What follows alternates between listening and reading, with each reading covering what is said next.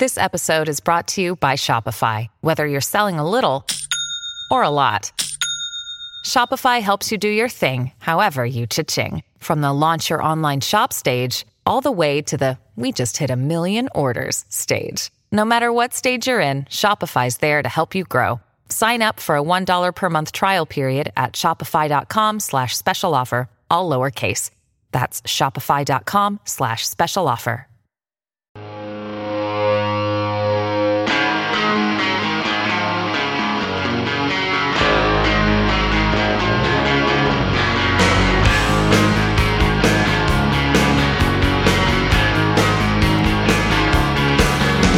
Good morning. It is 11:20, kicking off the week here with a debate that really just won't go away, and I'm not really sure how it came to be, albeit I would blame the lockdowns and that maybe people had too much time on their hands, but we are still talking about renaming the street of Dundas. And we're still talking about it, even though Toronto has zilch money, but Mayor Chow says she is committed to changing the name because of Henry Dundas's alleged past with the transatlantic slave trade. Something he did try to abolish, but apparently not done fast enough as today's activists would like. I mean, he was a little bit busy with a couple of things. He had the French Revolution dealing with and a lot of opposition because we're like talking 400 years ago. Took people a while to come around to where we are today. So where does this go? I mean, Chow is going ahead of this, but in the last couple of days, we've seen an op-ed by 3 former Toronto mayors, you will know all of them, and asking that she reconsider for a couple of different reasons, not just because of money. But Art Eichelton, David Crombie, as well as John Sewell, joining in, arguing, hey, he did the best he could at that time, and maybe we're talking about a lot of false historical fiction. Let us bring in John Sewell, former mayor of Toronto, served as the 58th mayor of Toronto from 1978 to 1980. Good morning. Good morning to you. Good morning. Boy, did you ever deal with stuff like this back in your day that was kind of like silly question? Well, no, we haven't. Yeah. I mean, in fact, the issue of slavery and how blacks have been treated did not receive nearly as much attention, 40 years ago as it is receiving today. And that's good. Mm-hmm. It's about time that we dealt with it seriously. It's a big, serious issue. It's affected an awful lot of people, many millions of people, and we have to deal with it in some sort of fashion. Of course, my argument would be let's not deal with it in a false kind of fashion. Let's deal with it in a realistic way, and so we can move forward. I think there's 2 issues involved in regard to renaming Dundas Street. One is the one about Dundas himself, Henry Dundas, and what he stood for. And the other is about how we can actually start to begin to make serious reparations with the black community. Just in terms of Henry Dundas, I mean, he was a very strong anti-slavery person. As a lawyer, he took a case before the Scottish court in favor of an enslaved person, and he won it, which helped to abandon slavery in Scotland. He appointed Sir John Graves Simcoe as the Lieutenant Governor of Ontario, Upper Canada, then was. They were friends. And he was a well-known abolitionist. Very much so. And in fact, as soon as he appointed, he abolished slavery in Upper Canada. The one thing that people complain about Henry Dundas is that he brought in a motion to say that we should have a gradual end to slavery. He did that in 1792. Because there had been a motion that had been brought the year before that had lost very, very badly by William Wilberforce, who was the big anti-slavery activist. He lost it in a 2-1 vote in the House of Commons, and he was about to lose it again in 1792 when he brought it.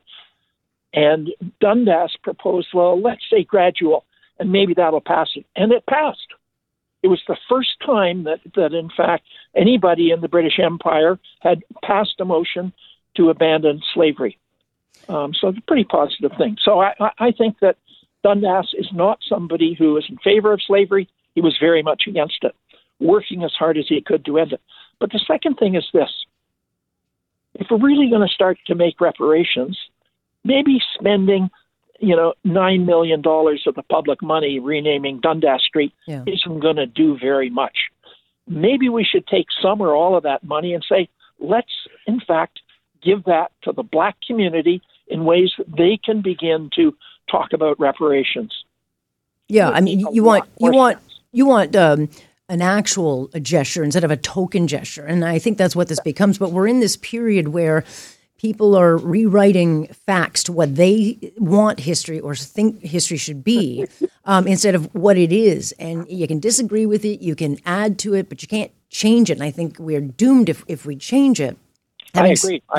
Having said all that, I mean, it gets very emotional, and then we end up in these fights where, I mean, no one knew who Dundas was before all this started. And so again, it's like we're talking 400 years ago. It was a much different world. Doesn't say it's we accept it, but it is part of the world. And I mean, that there were any people thinking of ending, slavery back then I think there's another point, which is if we rename Dundas Street, much of the cost falls on private owners. Yeah.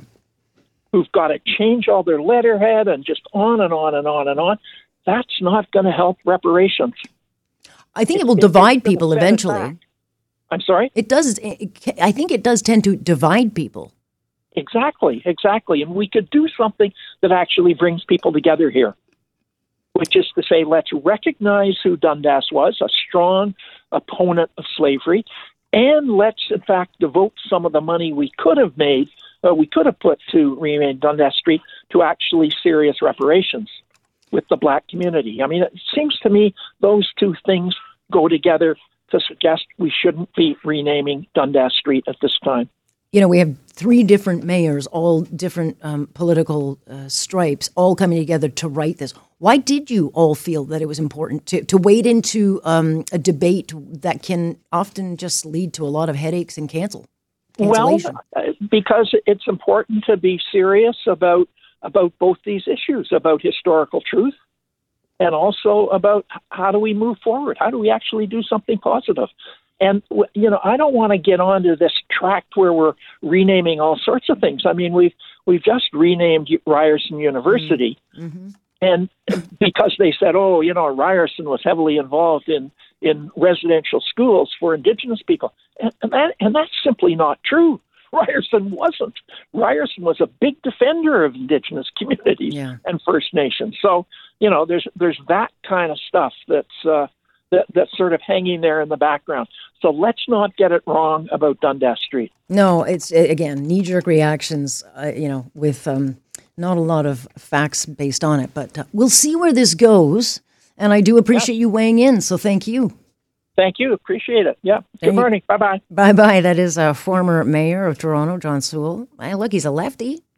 He's teaming up with other politicians saying, enough, take a step back. You will always get people in this debate who want to very much to either make a name off this or just continually push their own causes. It does not mean that it's based on fact or figures. If there was something here that we could draw from it, okay. I don't think we are. And again, where does this stop? Because if you're gonna do this, you got to get rid of anything with Jean Chrétien's name on it because he was Indian Affairs and Pierre Trudeau, and the father of our healthcare system who believed in eugenics. Like you could literally find failure with every single politician in any period. So where does it stop?